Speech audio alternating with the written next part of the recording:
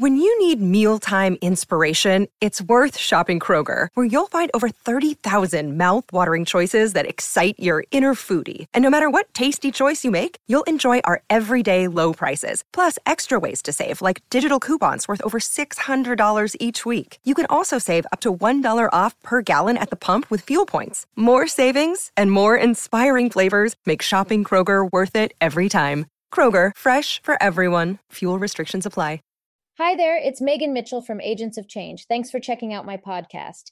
If you enjoy the content, please check out my ASWB test prep courses for the bachelor's, master's, and clinical exams. Each Agents of Change course includes more than 30 key topics that closely match the ASWB KSA content areas. Our content is great for both auditory and visual learners and includes video walkthroughs, supplemental materials, hundreds of practice questions, and twice monthly live study groups with me. You can learn more and get 10 free practice questions at agentsofchangeprep.com. Hi, this is Megan Mitchell with Agents of Change Social Work Test Prep. And today I am bringing you another social work shorts. And today is a very, very, very important topic that we're going to be going over. We will be going over the social work helping process. And this is going to be very important for you to have an understanding of, because it's really going to be helpful when you see questions on the exam that end in the word, what would you do first, or what would you do next? So let's dive right in. The process that I'm referring to is sometimes also referred to as the social work helping process. And it is a 6-step process that begins with the engagement phase and ends with termination. The 6 steps in this process are engagement, assessment, planning, intervention, evaluation, and termination. And this process is going to be very helpful, like I said, when you are met with those first and next questions. And there is a little memory trick to help you learn the acronym for this process, and it's EAT PIE today, and you can see all the letters that you need to know in the acronym are highlighted, EAPIET. So engagement, assessment, planning, intervention, evaluation, and termination. And we will talk a little bit more about this at the end, but knowing this process is more than just knowing the terms that are listed here.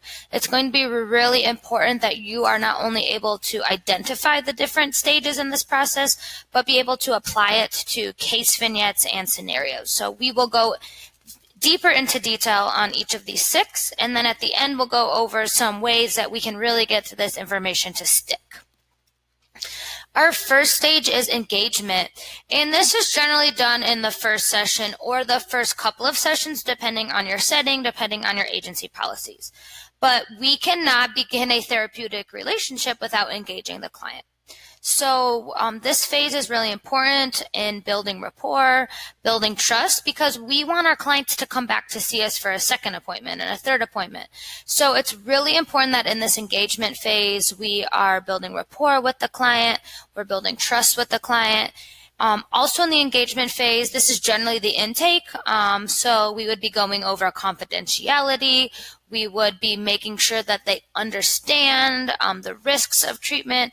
We'd be obtaining their informed consent. And then also what's really important in the engagement phase is you're setting boundaries and explaining and going over expectations.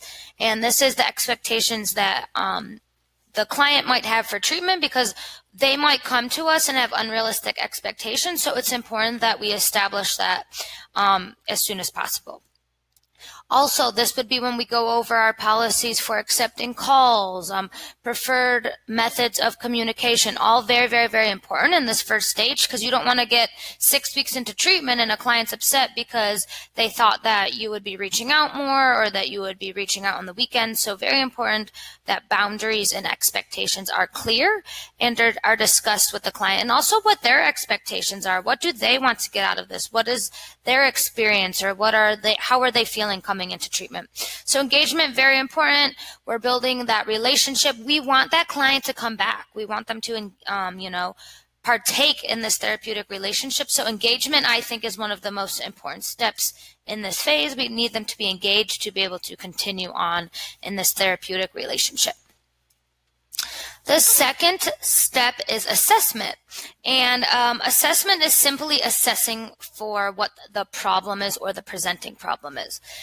So in the assessment phase, you are going to be collecting a lot of information. So you might be completing a biopsychosocial assessment, or you might be completing a questionnaire, or you might be completing a social history. This is where the client is going to give you information about maybe their past history, their medical history, presenting problems, a variety of different things, so that you can determine where, the course of treatment needs to go. So this would be the time where we're determining what their strengths are, what their weaknesses are, because we need kind of a guideline, and we want to identify what areas we need to work on in treatment. So assessment, to do step number 2, you need to have, that bond and building that rapport with the client already, because they're going to be more willing to share information with you if they feel more comfortable with you. And a lot of the information we collect during the assessment, it can be very daunting. It can be a very long process. So it's important that we had taken the time to properly engage the client before moving into this assessment phase. I have an example here. Say you have a client come in, and in this phase, in the assessment phase, you might determine that anxiety is the main problem you're going to work on with this client. So you have assessed that the primary problem, the primary area that you're going to work on is anxiety management. So we've engaged the client, we've assessed for the problem. The next step is to plan. So planning stage is really where you are planning out your roadmap for treatment or how you're going to engage with this client. So you are planning simply for the course of what is going to happen in your time with this client. This might include setting goals. It might be setting objectives. And remember, when you're setting goals and objectives with a client, you want it to be a very participatory process. You want them to be able to participate. You're doing this together. You're not just setting the goals. You want to know what they want to work on as well. And here you're probably planning for what type of treatment modality you're going to use. So are you going to use CBT? Are you going to use DBT? Also frequency. Are you going to be meeting with the client once a week? Or are you going to be meeting with the client 3 times a week?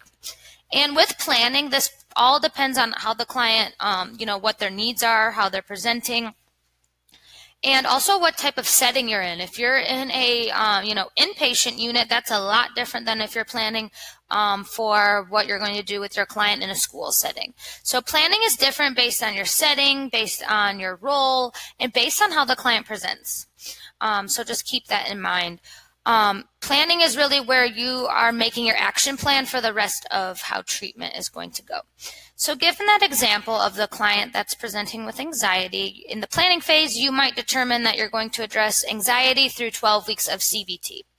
And the goal that you're setting is for the client to utilize coping strategies that decrease negative thinking in 3 out of 5 situations. This is, of course, just an example, but you do want your goals to be specific. You don't just want to say, I want the client to improve, because that could mean a variety of different things. You need to kind of have examples. So, this could be that the client is using mindfulness in 3 out of 5 stressful situations. But you just really do want to have some sort of tangible goal that the client can meet.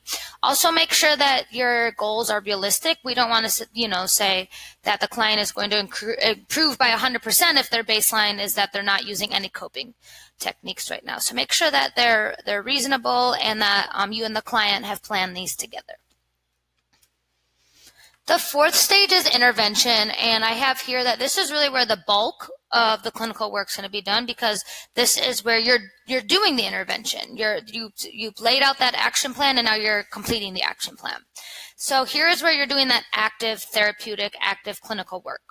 So in this stage, you might be using techniques, you might be trying a variety of different things, but you also might be giving clients things to work on outside of sessions. So there might be, some homework tasks or things that they're going to be mindful of in their time outside of session.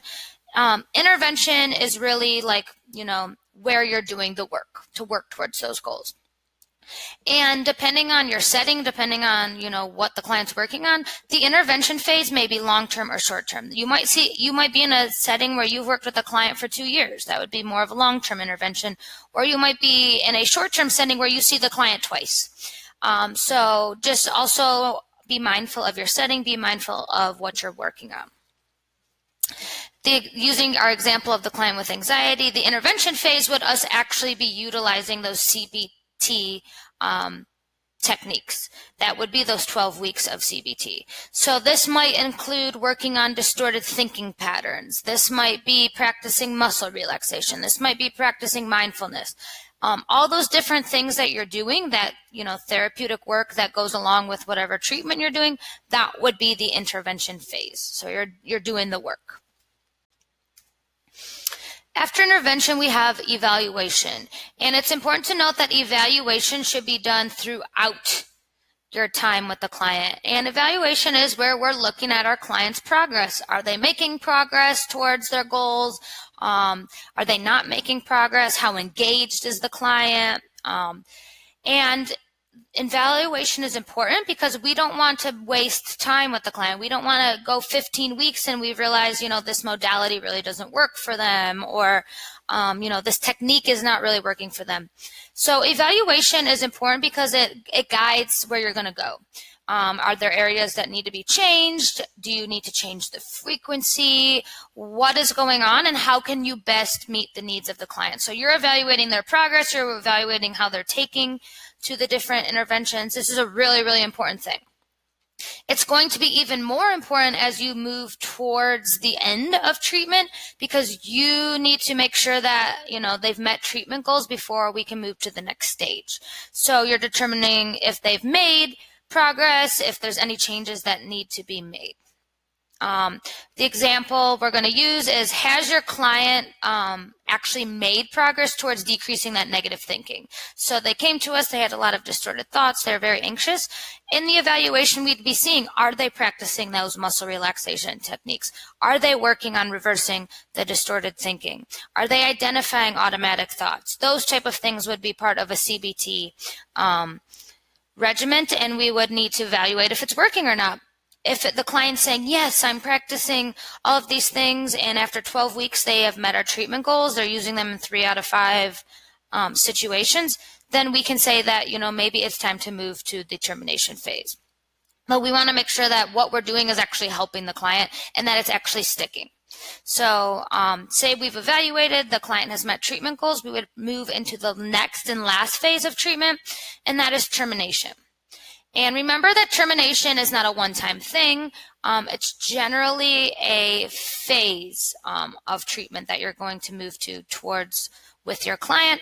And termination is when we're coming towards the end or closing the therapeutic relationship with the client. Ideally, it would be, we'd give some clients some time to prepare for this. And ideally, termination would come when both the therapist and the client have determined that services and therapy is no longer needed. Sometimes this can be tricky. You might feel that a client's ready to terminate and they might not. However, it's up to us to use our clinical knowledge and our expertise to determine if it is an appropriate time to terminate with the client. It is important to note that, however, a client can terminate on their own at any time.